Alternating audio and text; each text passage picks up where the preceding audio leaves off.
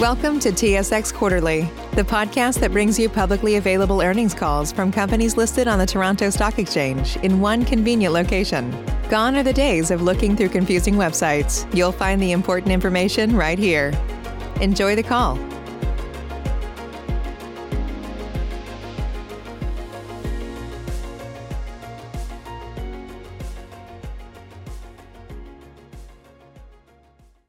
Thank you for standing by.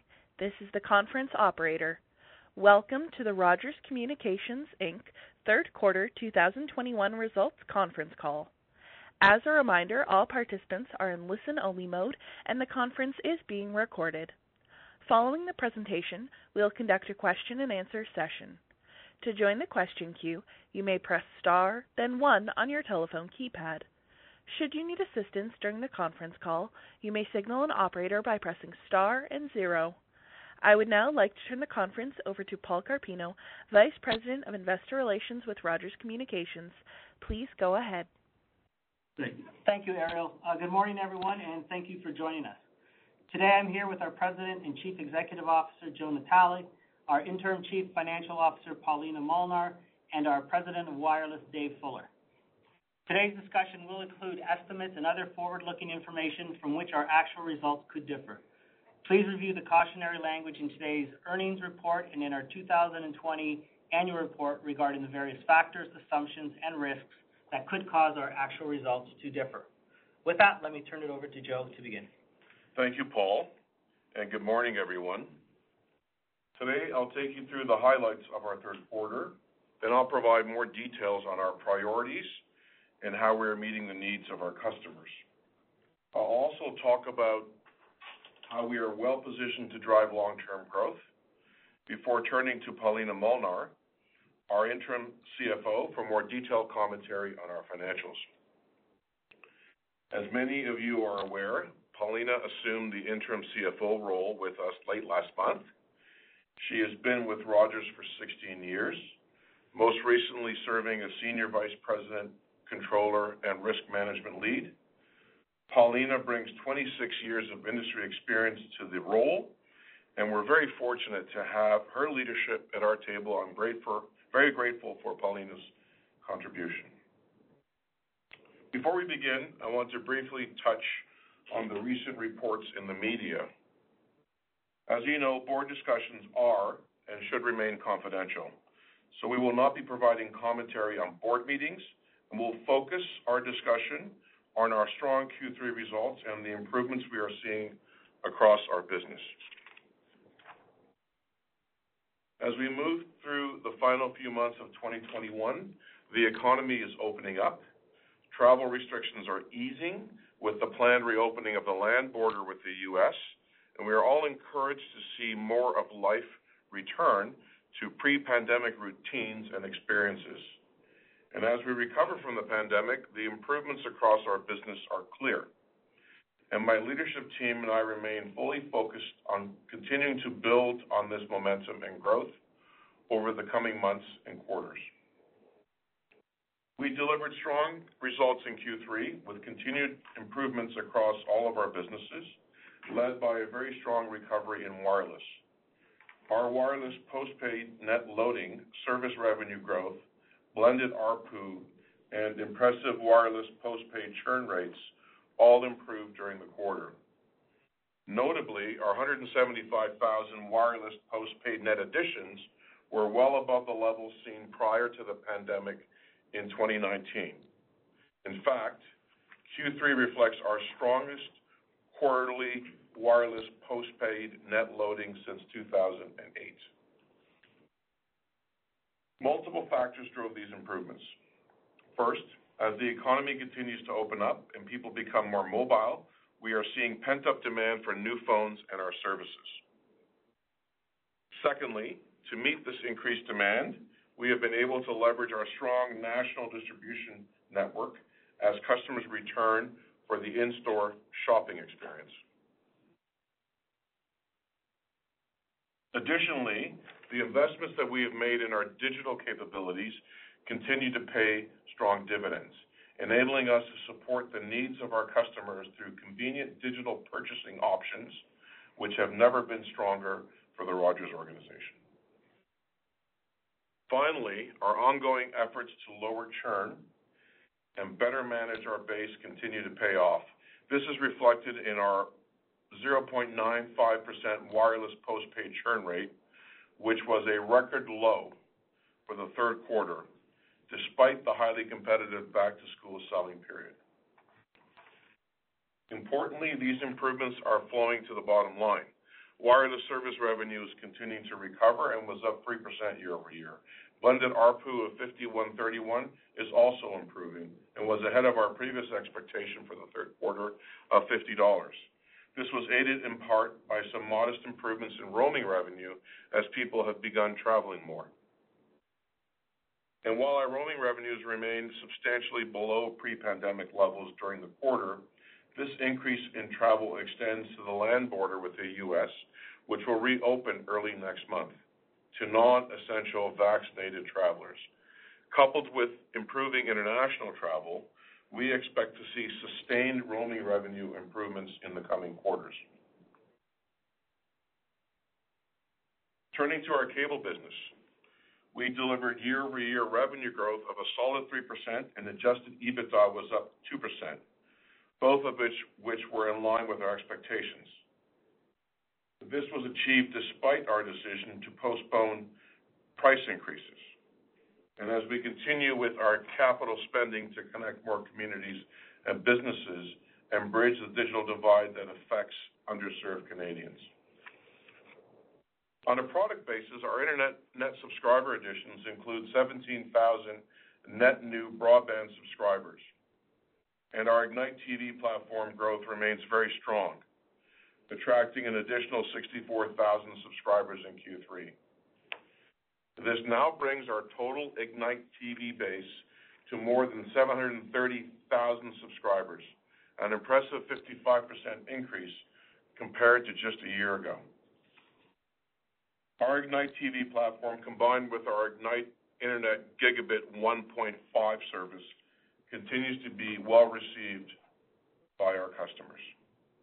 Finally, in our sports and media business, revenue was slightly below the prior year, and adjusted EBITDA was positive. Both of these were in line with our expectations. And while we remain focused on delivering improvements as we move past the impacts of the pandemic, we also remain committed to making the right investments to deliver long-term value to our customers, to our shareholders, and for Canada. Our consistent focus on investments in our networks delivers incredible value to our customers. A recent PwC report assessing the relative quality and relative cost to build telecommunication networks across the G20 nations found that while Canada faces the highest cost to build networks, we also continue to lead the group in the quality and capability of our networks. Rogers network leadership has been recognized consistently throughout the year. We were named the best in test for the third year in a row by Umlaut. Additionally, OpenSignal ranked Rogers number one for 5G reach, for 5G availability, for the 5G voice app experience, and for the 5G gaming experience, and 5G upload speeds. Finally, Ookla, the global leader in fixed broadband and mobile network testing applications, recognized Rogers as Canada's most consistent national wireless and broadband provider for the fifth quarter in a row. These awards aren't just awards. They reinforce that our investments in our world-class networks not only keeps Canadians connected to what matters most today, but will also help bring them the very best service in the future and for years to come. An example of this network leadership is our accelerated rollout of Canada's largest and most reliable 5G network. We now connect more than 850 communities, and by the end of the year, we will extend our 5G network to more than 1,000 communities, reaching 70% of the Canadian population with 5G. The strong performance of our networks is underpinned by the strategic investments we have made in spectrum. This includes our success at the most recent 3,500 megahertz auction, where we secured enough spectrum to cover 99.4% of the Canadian population. This spectrum builds on our foundational investments in low-band 600 megahertz and makes Rogers the largest single investor in 5G spectrum in the country across rural, suburban, and urban markets. As we continue to lead in 5G deployment, we also remain committed to expanding fast and reliable internet connectivity to communities across Canada. In July, we announced a $140 million investment to deliver fiber technology to more than 20,000 homes and businesses in Quinte West, Belleville, and Prince Edward County. And last week, we announced that we will invest over $188 million to extend our fiber network to connect more than 24,000 homes and businesses in Ottawa, Clarence Rockland, North Grenville, and Carleton Place. By the end of 2021, we will reach more than 500,000 households in rural and underserved communities. This not only helps rural and underserved communities, but will also help drive future growth. We continue to work hard to expand coverage and high-speed capability to rural Canadians. And while I'm proud of our ongoing efforts to connect rural and underserved communities, we know more must be done. Fast and reliable connectivity not only enables people to learn and participate in the digital economy, it's also a critical lifeline, providing vital access to healthcare, social services, and emergency services. The scale of the generational investments needed to address our country's ongoing connectivity needs is significant, which is why our agreement to come together with Shaw is so important. Together, our two companies will deliver world-class connectivity to communities across Western Canada faster than either company could ever do alone. Not only will this give rural, remote, and Indigenous communities better and more comprehensive service, it will also create jobs. It will attract investment and drive greater competition for consumers and businesses. We continue our constructive engagement with the regulators as they review the transaction, and we expect the deal to close in the first half of next year. Before I hand over to Paulina to give a more detailed overview of our financials, I'd like to thank the entire Rogers team, 24,000 team members across the country. I'm incredibly proud to lead a team of people whose dedication and determination continues to deliver outstanding service to Canadians and Canadian businesses while continuing to improve our operations, manage costs, and deliver improving performance from quarter to quarter to quarter. And with that, let me now turn the call over to Paulina to share more details about the quarter. Paulina, over to you. Thank you, Joe, and good morning, everyone. Our Q3 results reflect solid improvements across our businesses, led by our strong performance from our wireless operations. In wireless, we delivered postpaid net additions of 175,000, or a 27% increase from 1 year ago. Impressively, these net additions were all smartphones. This healthy recovery and loading reflects the impacts of our continued reopening of the economy, the effectiveness of our extensive physical distribution channels and digital capabilities, and a record low churn rate for Q3 of 0.95%. The strength of the wireless recovery can also be seen in our year-to-date performance, where wireless postpaid net additions of 318,000 were 57% higher than the 203,000 in the pre-pandemic first 9 months of 2019. Service revenue improved 3% from last year, and ARPU was $51.31, up 4% sequentially from Q2. The sequential service revenue and ARPU improvement reflect the better loading environment as well as some additional roaming revenue. However, roaming revenue still remains at about 50% pre-pandemic levels given lower travel. Finally, wireless adjusted EBITDA was up 2% and adjusted EBITDA service margin was strong at 65% in Q3. Our cable business continued to deliver solid financial results. Total revenue grew 3% and adjusted EBITDA was up 2% year over year. Cable margin was a strong 51% and capital intensity was 23%. Cash margins remained at a healthy 27% in Q3. We continue to see growth in our internet and Ignite TV subscriber base. We added 17,000 broadband additions within our overall net internet additions, and Ignite TV subscribers grew by 64,000, 68% more than Q3 last year. Impressively, our Ignite TV subscriber base now stands at 732,000, a 55% increase from 1 year ago. Overall, with these additions, we grew our net households by 8,000. Moving to our media business, we continue to see the volatility of the pandemic on broadcasting, advertising, and Blue Jay Game Day revenue, but underlying operational trends are improving as the economy opens up.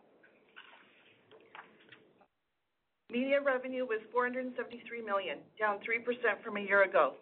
This was driven by lower advertising and broadcasting revenue associated with the NHL and NBA completing their seasons late in the third quarter last year. This decline was partially offset by the higher Toronto Blue Jay Game Day revenue that resumed this year, but still well below typical pre-pandemic levels.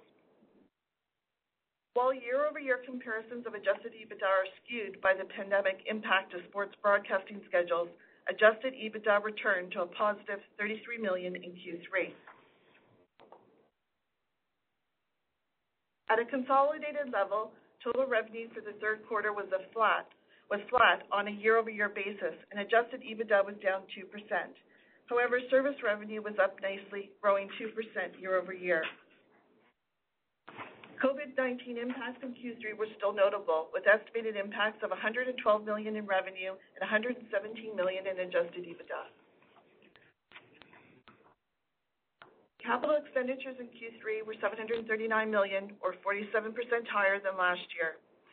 Year-to-date CapEx is just under $2 billion, or 17% higher than 2020, reflecting capital intensity of 18%. As we have highlighted throughout the year, the increased capital spending is aligned with our continued commitment to investing across Canada. These investments are critical to building our 5G network and improving the digital divide to connect more Canadians.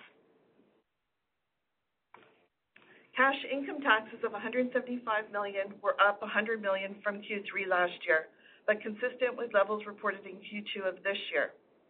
This represents a cash tax of 11% as a percentage of adjusted EBITDA, higher this year given our transition to device financing.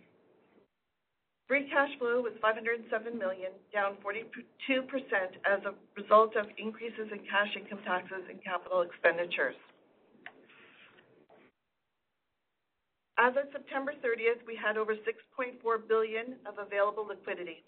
This includes $1.6 billion in cash and cash equivalents and a combined $4.9 billion available under our bank credit facilities and our receivable securitization program. Our weighted average cost of borrowings was 3.8%, and our weighted average term to maturity was 12.4 years. Leverage was 3 times adjusted EBITDA at the end of third quarter. Industry payments for the 3,500 megahertz spectrum have been pushed further into the fourth quarter as the government works on clearing certain spectrum for wireless use in Canada.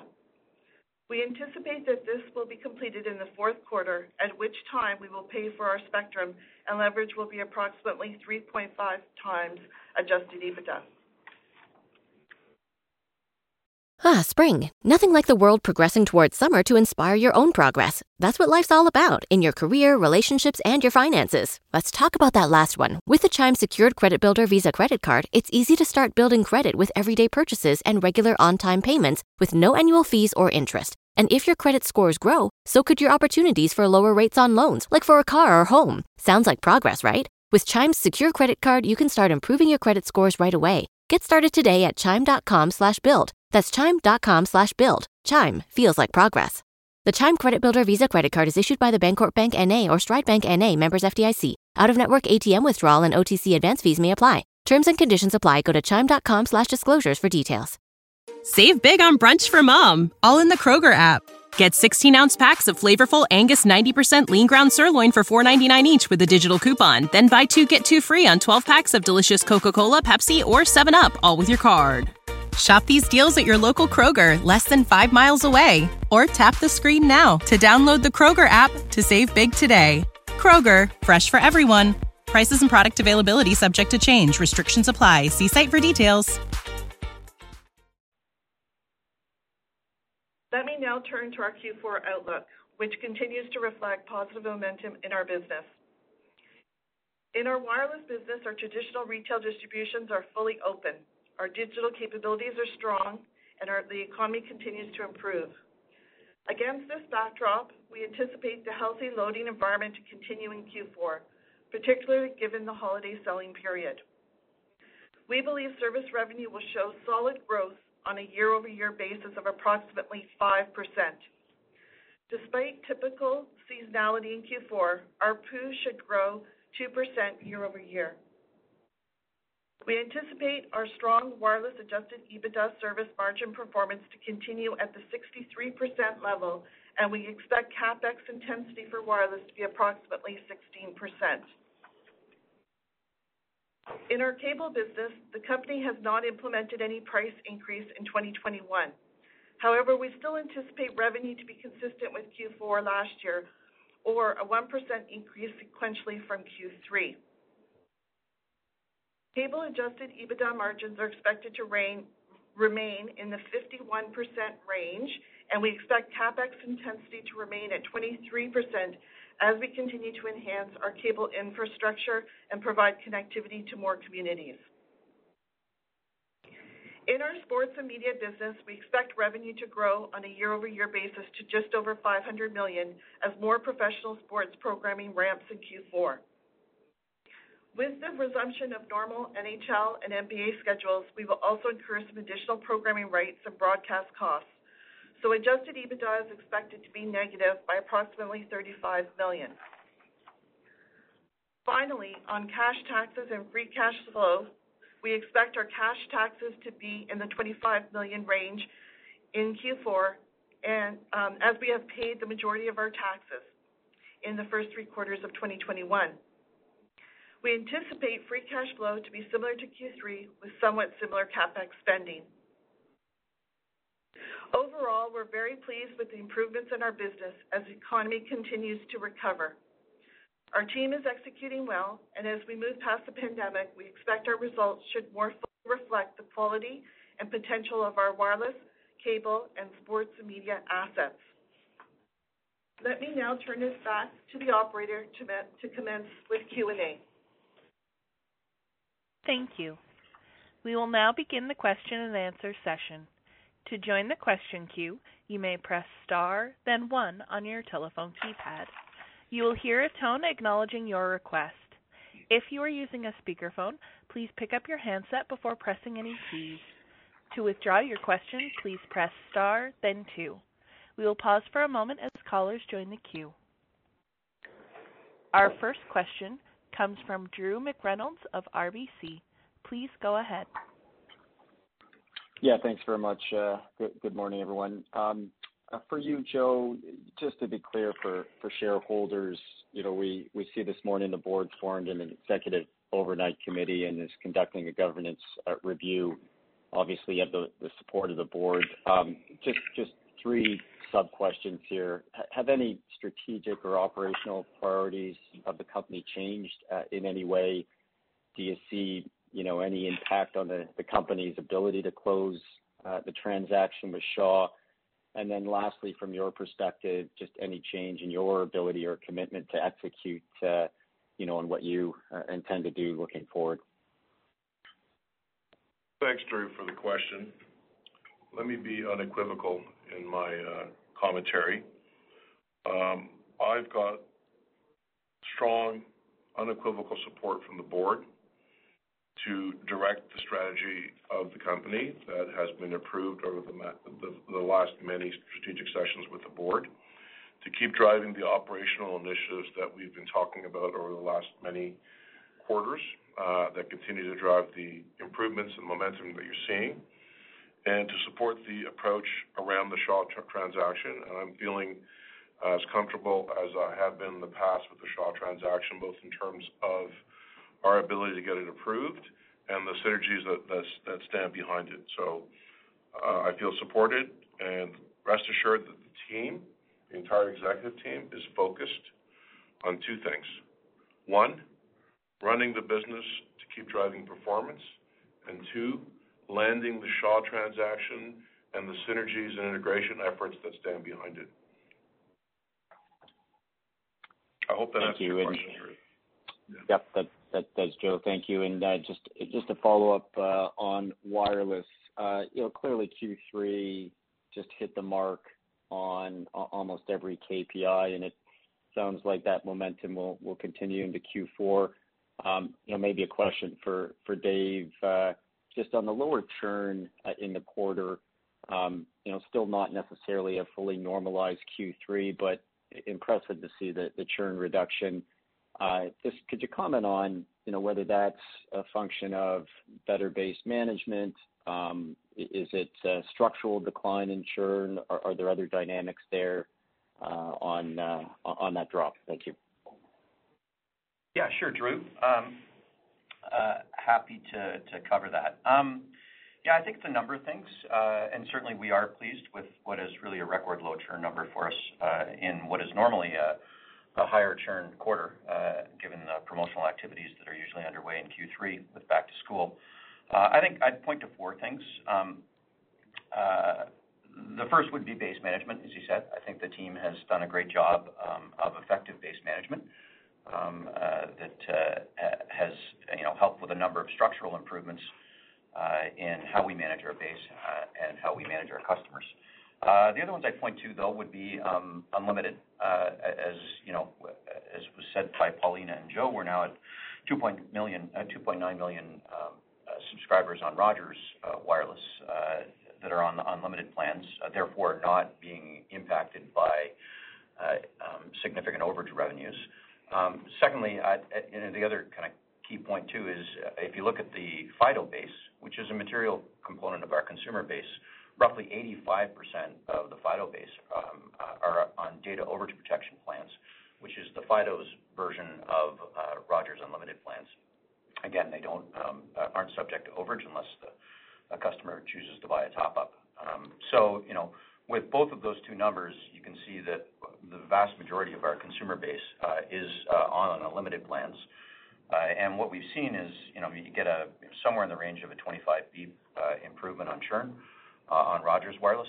If you look at the Fido base, we actually get almost twice that, in the range of about 45 basis improvement from customers on data overage protection. So I think that's actually a very significant factor in this, in the overall churn reduction. The other two I'd point to is we've made a lot of service improvements to try to enhance our likelihood to recommend and our promoter scores. And the team have done a great job of removing friction for our customers and servicing and supporting our customers both in retail and in our call centers. And that for sure has significant and material long-term benefits on churn for, I think, obvious reasons. And the final one I'd point to are the material and significant network investments that we have made in improving the quality and capability and coverage of our 5G network. We now have the largest 5G network, the most reliable 4G network and 5G network. And all of that is a significant material player in the service and experience value proposition that we deliver to our customers. And so I really think it's all four of those things, kind of coming together to create the record low churn numbers that you're seeing. And hopefully will continue as we go into Q4 and next year. Great. Appreciate the detail. I'll pass it. Thank you. No problem, Drew. Thanks. Thanks, Drew. Next question, Ariel. Our next question comes from Vince Valentini of TD Securities. Please go ahead. Yeah, thanks very much, and my congratulations as well on those strong wireless KPIs. I had a different question, but I'm going to start with this just to follow up on something you just said, Dave. Any chance you can give us anything more granular on the Net Promoter Scores or likelihood to recommend, in terms of how much it's improved versus where it was before, or how Rogers might now stack up with industry peers? Yeah, my view on likelihood to recommend, Vince, is you're never really done, right? It's an ongoing journey, and good enough for me is when 100% of our customer base is willing to recommend our services to others. So we're not going to disclose the exact numbers. I would say we've had pretty material and significant improvements in that metric over the last 3 to 4 years. But it's nowhere near where it needs to be. I think we still got a lot of opportunity and room to improve, and the team's focused on doing that to do right by our customers. So, fair enough. Thanks. The main question I was going to ask is, the churn is great, but obviously your gross adds were up pretty meaningfully year over year as well.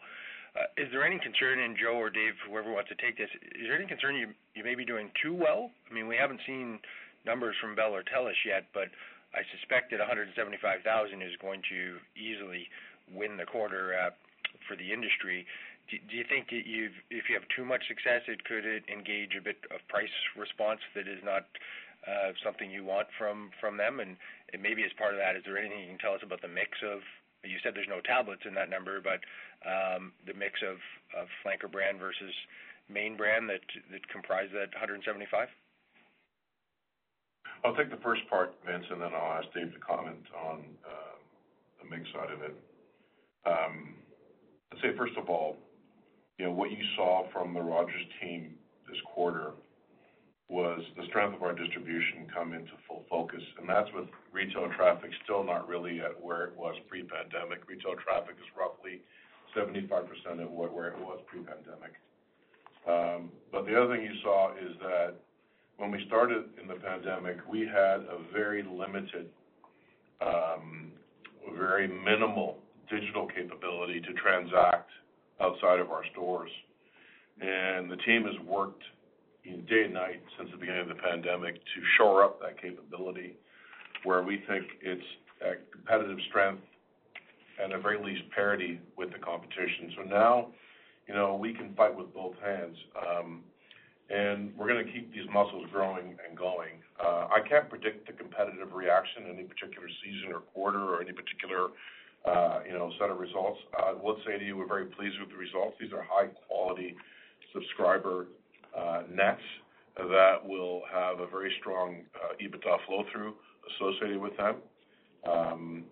And you add the other channel capabilities we've built, like Pro on the Go, and other things that you're going to hear from us in the coming, few quarters, you'll see that we continue to build distribution strength.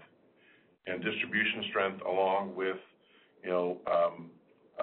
service friction reduction and improvement, underpinned by likelihood to recommend to your first question, Vince. Like, that's the secret sauce of this business overall. The network quality is there now. We're best in class. And, we understand that, network quality is a parity discussion in Canada, given the quality of networks across Canada. So you win by distribution capability, and you win by customer service and likelihood to recommend, and both of those have a very strong momentum, and we're just not going to relent on them. Dave, over to you. Yeah, so I think, Vince, first of all, in your question around the mix of that loading, first of all, was, as Paulina said, all on smartphones, so that's great news. In terms of the brand mix, I'd say we were exceptionally pleased in that we really kind of, had strength in all three areas of our postpaid business. So as you looked at the numbers as we went through the quarter, Fido had an outstanding quarter and was well ahead of its projected number. But we also had strength and beats on Rogers Consumer Wireless and on our R4B business, our B2B business. So I think, in all three areas, we showed strength, and so that's good news. I'm not going to get into the exact splits between them. Certainly, The biggest number of those three would have been on Fido, which is, I think, typical for what's happened in this business across the board on the flanker side of the business for many quarters. But we were in a positive position across all three of those brand segments. And to your first question, I guess the only top up on what Joe said is, listen, I'm very comfortable that we did not get the net additions and the gross adds in the quarter through excessive and aggressive promotional activity. Certainly, we were matched up well against our competition as we went through this, but it wasn't through undue promotional aggression as you went through the quarter. And in fact, when you look at the split between additions and gross adds that ported their number into us versus gross adds that did not, in other words, were net new numbers. Most of our benefit on the port side actually didn't come from, it came from the fact that our churn was much better. So in other words, we were losing less port outs as opposed to a huge win on port ins. And what we had a lot of strength on was in those non-port growth in our business as we grew accounts and families within our existing account structure. So. Thanks very much. Vince, I've taken note. I've written down too good. I've known you for about a decade. We've had many calls together with investors and earnings calls, and I've never heard you say the word too good. So I've marked this moment in time at 8:34 on this particular date. Good stuff. So have I, Vince, because we're in the midst of budget discussions for 2022. So I'll also make sure I remember that. Yeah, thanks a lot. Thanks a lot, Vince. Thanks, Vince. Next question, Ariel. Our next question comes from Jeff Fan of Scotiabank. Please go ahead. Thanks, and good morning. Just a quick clarification to start. I think I heard the 174,000 loading were all smartphones. Did I hear that correctly? Maybe I'll start there and then a couple of very quick follow-ups. So, yes, all of them were smartphones. In fact, our smartphone loading in the quarter was closer to 180, as we were slightly negative on tablet loading. Okay, great. That's great to hear. My next two questions are related to governance and the Shaw deal. Just on the governance side, to follow up on Drew's question about the Executive Oversight Committee that was just formed. Can you give us a bit more details on the mandate of this committee, because there's no disclosure on your site? And is there any overlap, or how does it overlap with the Executive Committee? So that's the question on governance. The other question is related to the Shaw transaction, and particularly on the financing. You talk about new debt that you have to raise for that transaction. Can you update us on any discussions with lenders, rating agencies related to that financing, especially in light of with the recent spectrum spend? And can you just update us on what your plans are related to the financing for that transaction? Thanks a lot. Sure. Thanks, Jeff. I'll take the first comment on the governance question, then ask Paulina to frame up the financing and some of our recent discussions with debt rating agencies, et cetera. So let me say this. As disclosed in our MD&A, the Executive Oversight Committee was created to advise and assist the chair and me, the CEO, in carrying out our respective duties and to establish clear protocols for interactions between the chair and members of management. And that's essentially what it is. The board has also resolved to undertake a comprehensive corporate governance review, which boards do from time to time take a corporate governance review. I think these initiatives will serve to continue to strengthen our governance practices, which have always been excellent in terms of the company. And, rest assured that I continue to work very collaboratively with every member of the board We just had a board meeting yesterday. It was a very good discussion on the future of the business, on the Shaw deal, on what's driving the momentum, on what are the biggest challenges ahead of us. It was a very strong, collaborative, and thoughtful discussion with all board members. So that will persist, Jeff. Paulina, do you want to talk about the financing? Yes, thank you, Jeff. In terms of the financing, I guess for the spectrum that we need to pay for, with our leverage that I talked about of over $6 billion, we're covered there. We've got the financing to pay off that spectrum that will be coming up in the fourth quarter. In terms of the Shaw acquisition, yes, we're going to be looking at the debt levels there and what we need to do, $20 billion. We've started planning for that. You'll see that we've put some hedging in place for interest rates during the quarter. We've got the term loan that we put in place the prior quarter. We are going to be looking for those synergies of $1 billion, and we're feeling very comfortable around that over the first 2 years. That will help us bring down some of that debt level as well. Our debt leverage will be 3.5, as I said. Once we pay for the spectrum, we think it'll go to over 5 times after the Shaw transaction, but will come down within 36 months back to about 3.5 times. Our discussions with the rating agencies are ongoing, and we're committed to working with them to stay investment grade. Thanks for the question. Thank you. Thanks, Jeff. Next question, Ariel. Our next question comes from Aravinda Galappatthige of Canaccord. Please go ahead. Good morning. Thanks for taking my questions. 2 from me. First of all, with respect to on the wireless side, the cost of equipment, obviously we see it's down 10%. I know there has been sort of a trend towards BYOD a little bit in Q3. I was wondering if you can comment on that and whether you see that as sort of more of a temporary movement. Obviously, if that does continue, there are positive implications for COA, COR. Wanted to get your thoughts on that. And then secondly, on the cable front, you're faced with, on one hand, I know the pandemic has affected sort of the movement in terms of internet net adds. On the other hand, you're faced with sort of more aggressive fiber rollouts from the telcos. Wanted to get sort of your thoughts on sort of your own fiber initiatives. Can we sort of expect that the CI on the cable front would remain where it is, or would you need to kind of step that up a little bit? Thank you.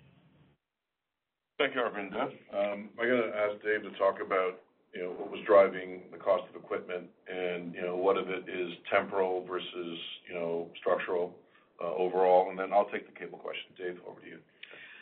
Yeah, thanks for the question, Aravinda. I would say most of it's probably temporal, right? As you said, a modest decline in cost of equipment. I think as a lot of people on the call will be aware, the OEM and smartphone OEMs were constrained on inventory, both Samsung and Apple, which would be the 2 largest in our mix and our base, struggled with chipset availability, as is happening across the industry. I'd say the team did an excellent job of managing that in and making sure that we had the right phone available for our customers when they wanted it and needed it. But I think that did dampen some upgrade activity and renewal activity within our base, and probably caused the mix to skew a little more heavily towards bring your own device, as people were basically decided to stick with the device that they had while they waited for availability on the phone that they really wanted to get, right? And the next question probably will be, do we see that continuing as we get into Q4? Likely. I think the chipset constraints are going to continue to challenge the supply chain within the industry, throughout Q4 and probably as we get into Q1. And we'll have to do a very good job of working with our partners at Samsung and Apple to manage inventory, make sure we get it out to our various different retail locations immediately and quickly to make sure we continue doing a good job of matching up customer with the device that they want. Okay. Joe? Thanks, Dave. On the cable question, Aravinda, or questions, a couple of thoughts overall. Let me just first talk to our network technology roadmap. First of all, bear in mind that Bell's fiber to the home overlap is just under 50% of our cable footprint. And also bear in mind that we offer speeds of 1 gig across our entire footprint, or roughly 4.5 million homes passed entire footprint. And that we're also in the midst of upgrading to a 1.5 gig profile in specific areas, and with more to come. We're going to run that, of course, across our footprint. At the same time, in areas where we believe that it makes sense, as we split nodes, and we've done a lot of work splitting nodes, our homes per node is half of what it was 4 or 5 years ago. And we continued on that path to get to a passive network and all the things we've talked about in the past around that. But in some areas, it just makes sense to go to GPON, and we're doing that. So in Atlantic Canada, where it's largely aerial infrastructure, we looked at node splitting, and we said, you know what, let's not spend the money on node splitting a coax network. Let's just go with GPON, and we've done that. And we've done that in other parts of brownfield. And for about 8 years now, our greenfield locations have all been fiber fed right to the home. So we continue to have a combination of fiber and DOCSIS. We're very pleased with the DOCSIS roadmap. Well, there's been a lot of discussion around DOCSIS 4.0 over a hybrid fiber coax network. And DOCSIS 4.0 is set to deliver symmetrical multi-gig speeds, 10 down, 6 up, as sort of, limits on the current thinking around the DOCSIS protocol or specification. And that'll be stepped, towards that level. And it's, a highly reliable, highly secure, low latency network. It's in the early stages of development, but we've got a lot of runway with our current infrastructure, a lot of runway. Our average of our base is sitting at about 300 meg of service, right? And so the road from 300 to 1.5, and then DOCSIS 4 on the back end of that, supported by GPON, and where it makes sense, we think we got a really good winning formula from that perspective. What's it going to cost?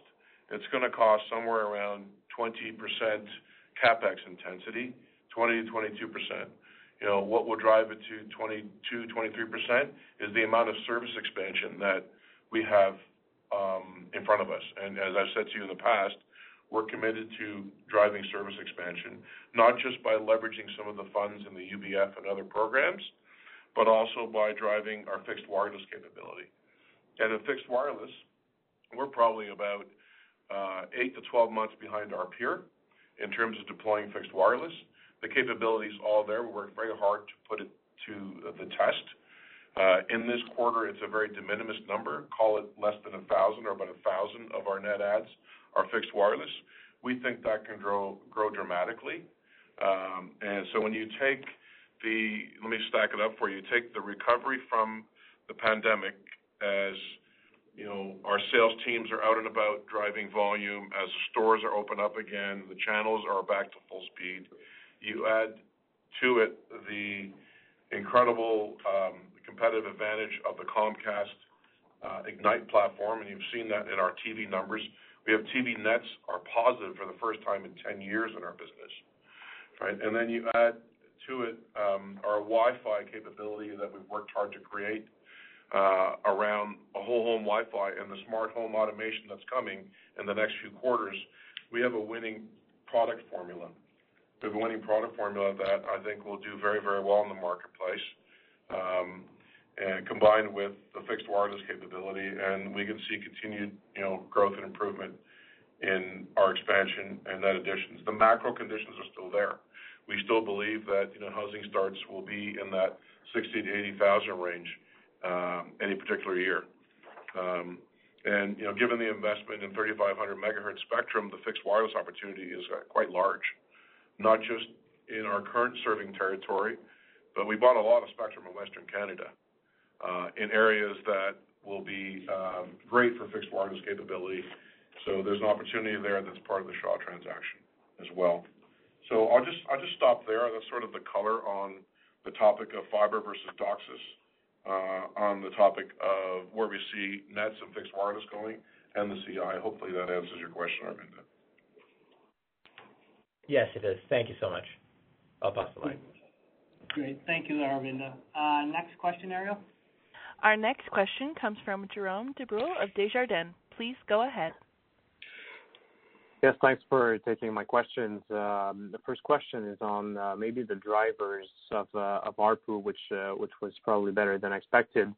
How much roaming revenue has returned in the quarter? Also, are we starting to see some fees coming back, like late payment fees? If you can comment on that, please. Dave, will you take that? Yeah, sure. Happy to, Jerome.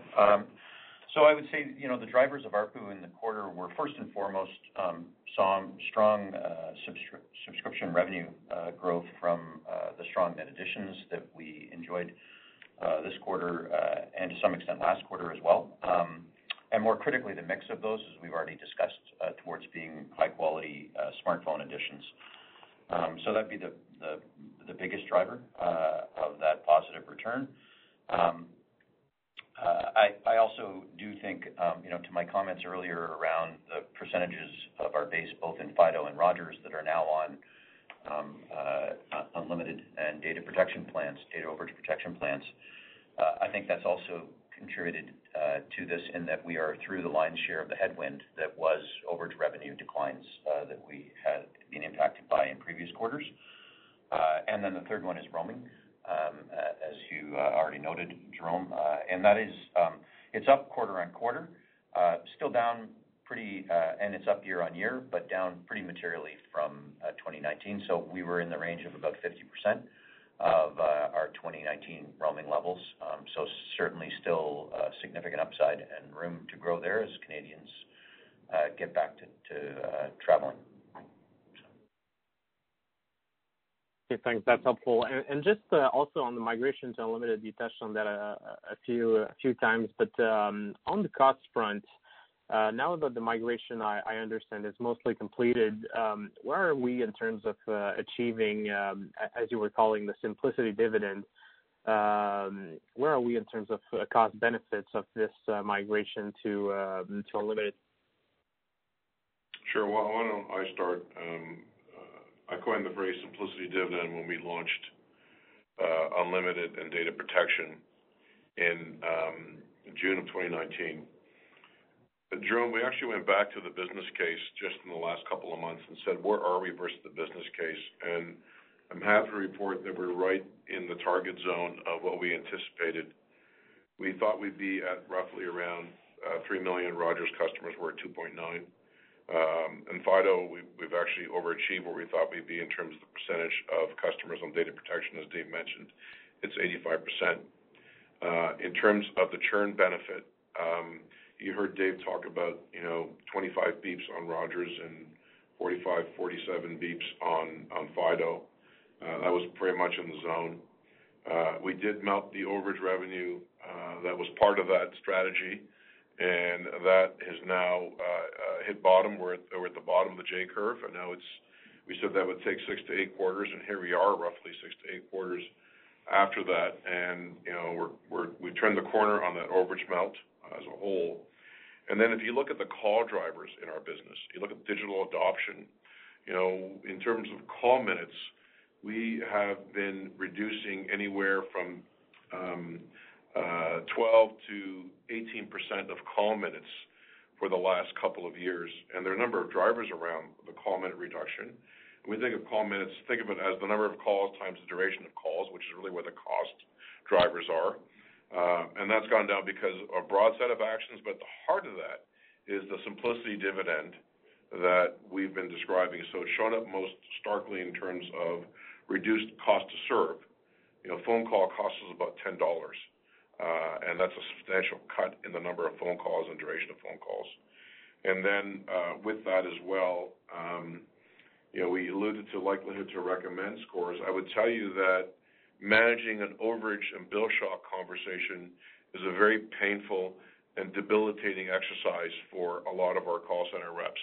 And those have essentially gone down to a very, very small number of calls. So it has shown up on that front as well, quite broadly. And then we have the opportunity now that we're continuing to mine around base management in tiering people up to the higher tiers of unlimited, which come with other services and capabilities like tablet edition or like Disney Plus or things of that nature that you may have noticed in your mystery shopping. So we're very pleased with that outcome overall. The Simplicity dividend is very much in the bullseye of where we wanted it to be. And now we've got the overage melt behind us, and I think we actually have a structural advantage at this point because, I don't know where our peers are at, but they've never really disclosed the extent to which their base is on unlimited. And we're through the hard part now. We've got the advantage we all talked about. You remember me talking about the fact that we were marching into 5G with an overage rate plan structure that was conceived in 3G, right? And that's now behind us. The only other one I'd add, Joe, is as part of that Simplicity dividend is because along with the reduction in minutes comes a pretty significant reduction in credits, right? Credits and fee waves because, the thing about that overage revenue is a material percentage of it ended up getting credited back to customers when they phoned in and complained, and we had to mitigate their bill shock as well, right? So, I think, all of those things have helped contribute to our margin improvements that you've seen in the business over the last number of years, right? So. And I'd say to you, with them and the customers on data protection and unlimited, when people start traveling again, roaming is a very different context. Yes, they'll buy a roaming pass, right? But they're not worried about the minute bucket or the data bucket anymore. And that's a bit of an interesting sort of, benefit to worry-free roaming as well. Thank you for the question. That's helpful. Thank you. Great. Thanks, Jerome. Next question, Ariel. Our next question comes from Sebastiano Petti of JP Morgan. Please go ahead. Great. Thanks for taking the question. Just wanted to circle back on some of the one of the comments that Dave made regarding just the device supply chain. What at all are you seeing in terms of supply chain constraints as it pertains to the 5G network deployment? Obviously, you gave the target for year-end coverage, but as you're thinking about and planning for the 3,500 megahertz and other future 5G spectrum deployments, any issues in the supply chain and beyond wireless, anything that perhaps on the cable side as well that you're seeing? Yeah, thanks for the question, Sebastiano. We feel we're in good shape in terms of the wireless network deployment. Bear in mind that a lot of the heavy lift is already done. I don't know if you recall, but when we did our 4G LTE advanced implementation and the radios we put up on the towers, et cetera, we did that later in the 4G LTE advanced cycle, and therefore we were able to secure 5G-ready radios from Ericsson. So a lot of the equipment lift is already there. And for other things that we need along the way, we've been stockpiling. As supply chain issues have become a global phenomenon, we've been stockpiling things and building up inventory to make sure we don't have a challenge, whether it's in the network uplift on 5G, the coverage and capacity building that we're doing, or whether it's in our cable uplift GPON capabilities. So we feel good about that. In terms of CPE in the cable business, we feel good about where we are in that. We've also managed to improve safety stock levels, and the supply chain team has done an incredible job of managing in the face of what's been happening in terms of global chip shortage. The nexus of focus has really been on the smartphone side, right? Because these are hot devices, and in the scheme of the global supply chain for smartphones, Canada collectively amongst all the players is a small part of the base, and therefore, it's always a question of not, where they go in terms of companies, where they go in terms of country. Now, we're fortunate to have very strong relationships with the major smartphone providers and work very collaboratively with them on that. Given We have the largest wireless business and the volume. But that's really where the focus in Dave's world is. But we're fine in terms of network and cable CPE. Hope the answers the question, Sebastiano.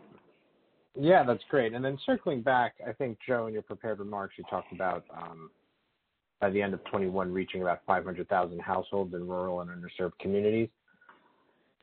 I guess two questions related to that. When do you light those up in terms of marketing and trying to target those? And when does that become when you start to see those numbers, penetration gains, et cetera, start to come through the internet and broadband, KPI line? Thank you. So just to be clear, Sebastiano, that's a cumulative number in terms of our rural base. And we typically, from the time we light them up, and we've been adding to it all year. And bear in mind, there are about 2 million underserved homes across Canada. So that's the target market set that's available to us to go build to with either fiber, fixed wireless, or any other sort of technology that comes along the way. And to that end, there are many different government programs to help subsidize the funding in non-economic areas. And to my comment earlier, I believe fixed wireless is a very important part of that strategy for us, as well as some of the UBF and other opportunities to partner with governments at all orders of government, provincial and federal, to kind of close that gap. But in terms of when we finish the construction or installation of a particular neighborhood or site to the time when we actually light it up, it's measured in months. It's measured in months. A lot of it has to do with sometimes we build ahead. If it's a greenfield operation, even in rural, there are small communities being built in rural, and the trench is open, we put the fiber in, and then we have to really wait for people to move in. So that's more a function of people moving in. But if it's an area where there are existing rural customers, we're actually building and delivering like right away. In fixed wireless, we light up the tower, and then it's a sales effort, and the CPE doesn't get installed until we have a customer. If we're running fiber down, a farm community or a country community, we've already, knocked on doors and got, if you will, support for what we're doing, and therefore we have a ready-made base of customers in that particular community. So the cycle between construction and revenue is well managed and very tight from that perspective. Thanks for taking the questions. Thank you. Great. Thanks, Sebastiano. We're at the top of the hour, so that'll conclude our call. But please feel free to reach out to the investor relations team with any follow-ups you may have. Thank you. This concludes the question and answer session. I would like to turn the conference back over to Mr. Carpino for any closing remarks. Thanks, Ariel. Please feel free to follow up if there's any additional questions. This concludes today's conference call. You may disconnect your lines. Thank you for participating and have a pleasant day.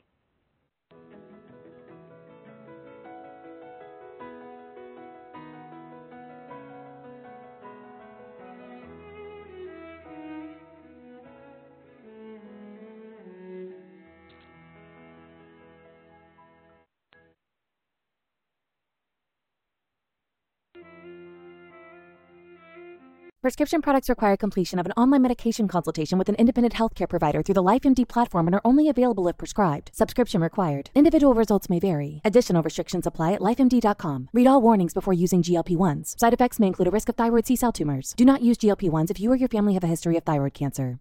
If you've struggled for years to lose weight and have given up hope, did you know you can now access GLP-1 prescription medications through LifeMD? LifeMD is now offering eligible patients online access to GLP-1s, the breakthrough prescription medication that can help you lose body fat and weight. Listen to what people are saying. You just take your shot. It doesn't feel like you're on a diet. What I wasn't expecting it to do was to shut off the food noise. This was life-altering, and if I can do it, I feel like anybody can do it.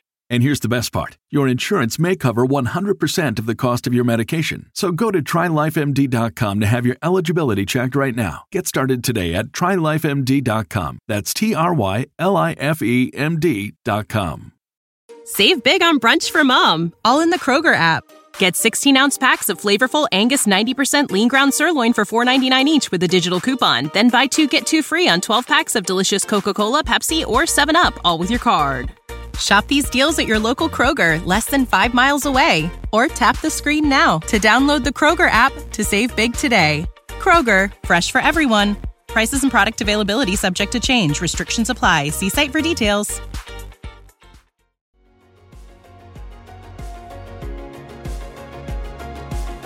Thank you for listening to TSX Quarterly. If you enjoyed the cast, remember to leave a good rating. And remember, for any additional inquiries, please consult the company's investor relations section on their website. See you next time.